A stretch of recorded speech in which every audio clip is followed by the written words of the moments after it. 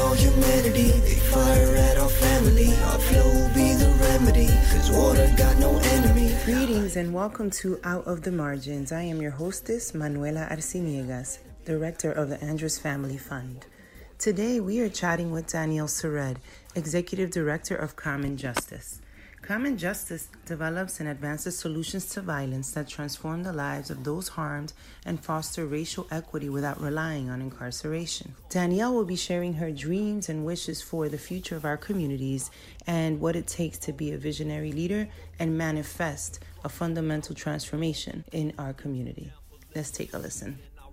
We should meet. Slavery was not abolished, just polished and put in prisons, and the new Jim Crow. Word up to the resistance. I grew up in Chicago, came of age in the late 80s and early 90s at a time where there were extraordinarily high levels of violence, where I lost people I loved to that violence, and also at the time when mass incarceration was really gaining its foothold and momentum in its current form in our nation. And I think the deepest lesson about those times is about the degree to which mass incarceration not only fails as a solution to violence, but drives the very violence that it claims to solve. And the people who taught me that then and the people who continue to teach me that now are first and foremost survivors of crime. I think if we made a serious commitment to divesting in the systems that cause greater harm and instead putting resources into systems that actually generate healing, that we could see an end to cycles of violence in our lifetime, that we could become a nation where a mother burying her child is an infrequent rather than daily occurrence. Like we could become a nation where children grow up with an expectation of safety that is upheld in their families, in their neighborhoods, in their communities, and by their country. All of those things are within reach. The amount of resources that we pour into law enforcement, courts, and prisons are vast. We have billions and billions of dollars that we spend on safety, and we spend them on things that all too often exacerbate rather than solve problems. We know the core drivers of violence are structural. They're things like poverty and inequity and poor schooling systems. And so we know that if we were to invest in those structures, that we could see an end to the violence that their divestment has produced. And similarly, we know on an individual level that the core drivers of violence are shame, isolation, exposure to violence, and an inability to meet one's economic needs. And the core features of prison are shame, isolation, exposure to violence, and an inability to meet one's economic needs, which means our core response to violence right now has as its central defining features exactly the things that generate violence. It's like we show up at a house fire with a tank full of gasoline. And so the question is, first, what would it be if we showed up with water? Like that's the near-term question. But the bigger question would be like, what if we built a home that was in good condition so that it didn't burn in the first place? Like what if we built out the structures so that people could live? And we have the resources to do that amongst us. Like we have the collective resources, both financial and otherwise. It's just a question of how we choose to spend them. The center of our work is a restorative justice response to serious crimes of violence. So in cases like stabbings and shootings and gunpoint robberies, if the survivors of that violence and the district attorney both agree, those cases are diverted into a process where the person responsible for harm goes through an intensive preparatory period and then sits in a dialogue process with those they've hurt and other support people and reach agreements about how to make things as right as possible. And if they go through our intensive violence intervention curriculum and uphold all of those commitments, they have the felony charges against them dismissed and don't go to prison. And in the meantime, we work with the people they harmed to support them in coming through what happened to them and in their lives generally. And so part of our job at Common Justice, like first of all, is to introduce diversion from incarceration at a place in the system where we've not previously deployed it. Like we have diverted people for crimes of violence in the juvenile system, and we've diverted nonviolent crime in the adult system. But as a general rule in the adult system, our willingness to adopt alternatives to incarceration usually stop at violent crime. And so part of what we do is demonstrate the possibility of doing something else. But more broadly, what we do is we carve out space for people to do what they are already capable of doing. Like people, we don't make our participants capable of empathy. We don't make our participants capable of accountability or of healing. Our participants all come to us fully possessing every single one of those human qualities and fully possessing their whole human dignity. And what we do is we carve out some room to breathe where those things can rise, where those things can develop, and where those things can be the thing that shape the future that they'll all grow into. So I think there's a version of our work that is about more common justice and more things like common justice. And that's everything from our own expansion to other jurisdictions, to our deep support of others in the movement who are building interventions. I think so often we talk about dismantling and stopping what is harmful, but there's this other part of what we have to do, which is to build the thing that we want instead. And so at Common Justice, like, we are first and foremost builders. Like, we are thinking about what is the thing that we want to have take the place of these processes and systems that have only brought more death. Like, what is the life-affirming thing we want to build, and we build it. And it's an extraordinary gift to get to be in a movement in a way that is not only about refusing things, but that is about affirming things, that is about saying we know what to do and how to do it, and we are going to do it, and we are going to demonstrate that it's possible. And so we stand in a place that is about the affirmation and the very concrete proof that something else is possible. I think the pathway to a society not defined by violence includes a lot of justice and repair work. And so I would say my dream for justice is that we respond to harm when it happens in ways that uphold the dignity of every single person involved, like the survivor, the person who caused it, the people who witnessed it, the people who love all of them, the people who are neighbors with all of them.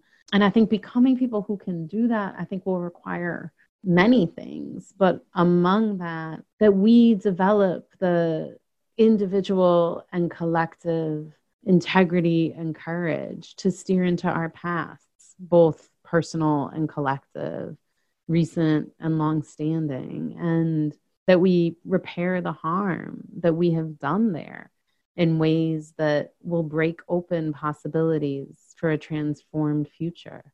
And so I think that means things about how we address interpersonal harm.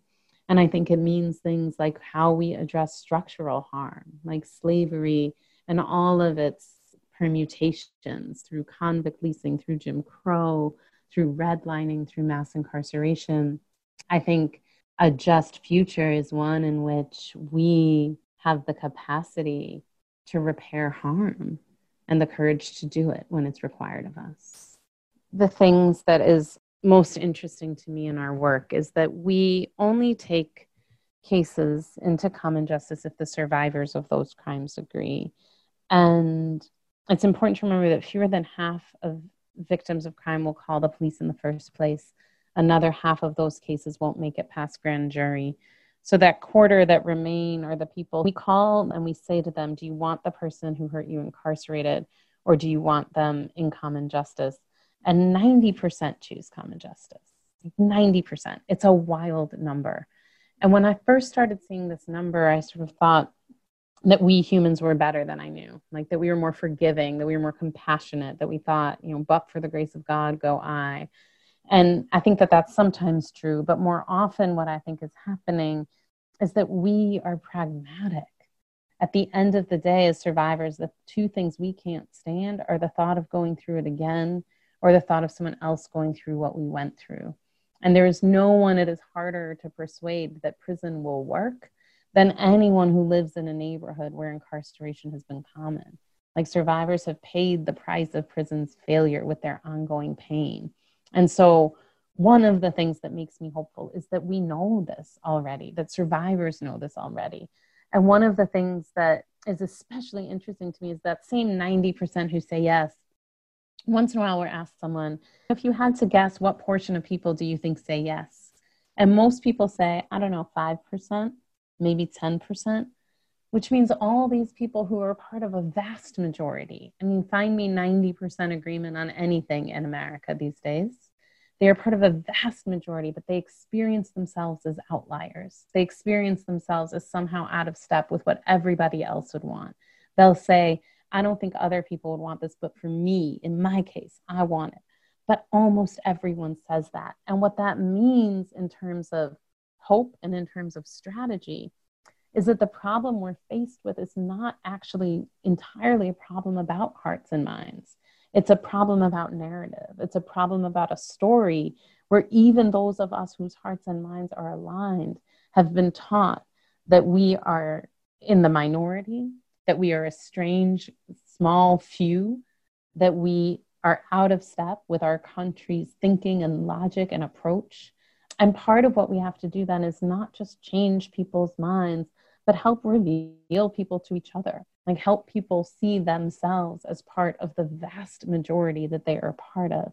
And I believe that when people experience themselves as part of a vast majority, they will do what majorities do. Like they will fight for what they want and they will win it. I think the one thing I would add is that I think when we think about dreaming, we should also make room for remembering. So on the day I was born, there were, by my best guess, 443,850 people locked up in America. And there are 2.3 million and counting locked up today. And so when we say we can reduce incarceration by half, like we are still conceding a threefold increase in our lifetime. Like when we say we could get down to less than 500,000 people incarcerated in the near term, people think it is wild and bold and visionary. And in truth, like all we have to do to get to that number is to do what we did in the late 70s, right? And so I think it's really important that we don't feel like we have to start from scratch with an entire blank canvas and imagine from nothing the world that we want. I think all over there are elements of that world. I think there are times where we have made our policy choices in a way that produce the results that are closer to the world that we want. I think there have been healing solutions in communities forever, and that those solutions exist and that we can uplift them and invest in them, but that it is not a project of making from scratch. And I think dreaming is actually a really great word, because if we think about our dreams, most of our dreams are a combination of things that have happened before and things that have never happened. And I think when we choose to dream together, it's so important that we retain both those elements, that we hold the part that is about envisioning things that have never happened, but that we also don't lose the part that is about things that have happened that we can reach back for, or that we can elevate, or that we can make bigger or more central to how our society functions. And in that way, I think the dreamers among us have to win. I don't think there's any future unless we do. That was Danielle Sered, Executive Director of Crime and Justice based in New York City. Thank you for listening to Out of the Margins. Stay tuned for our next episode. When the hurricane hits, I'm in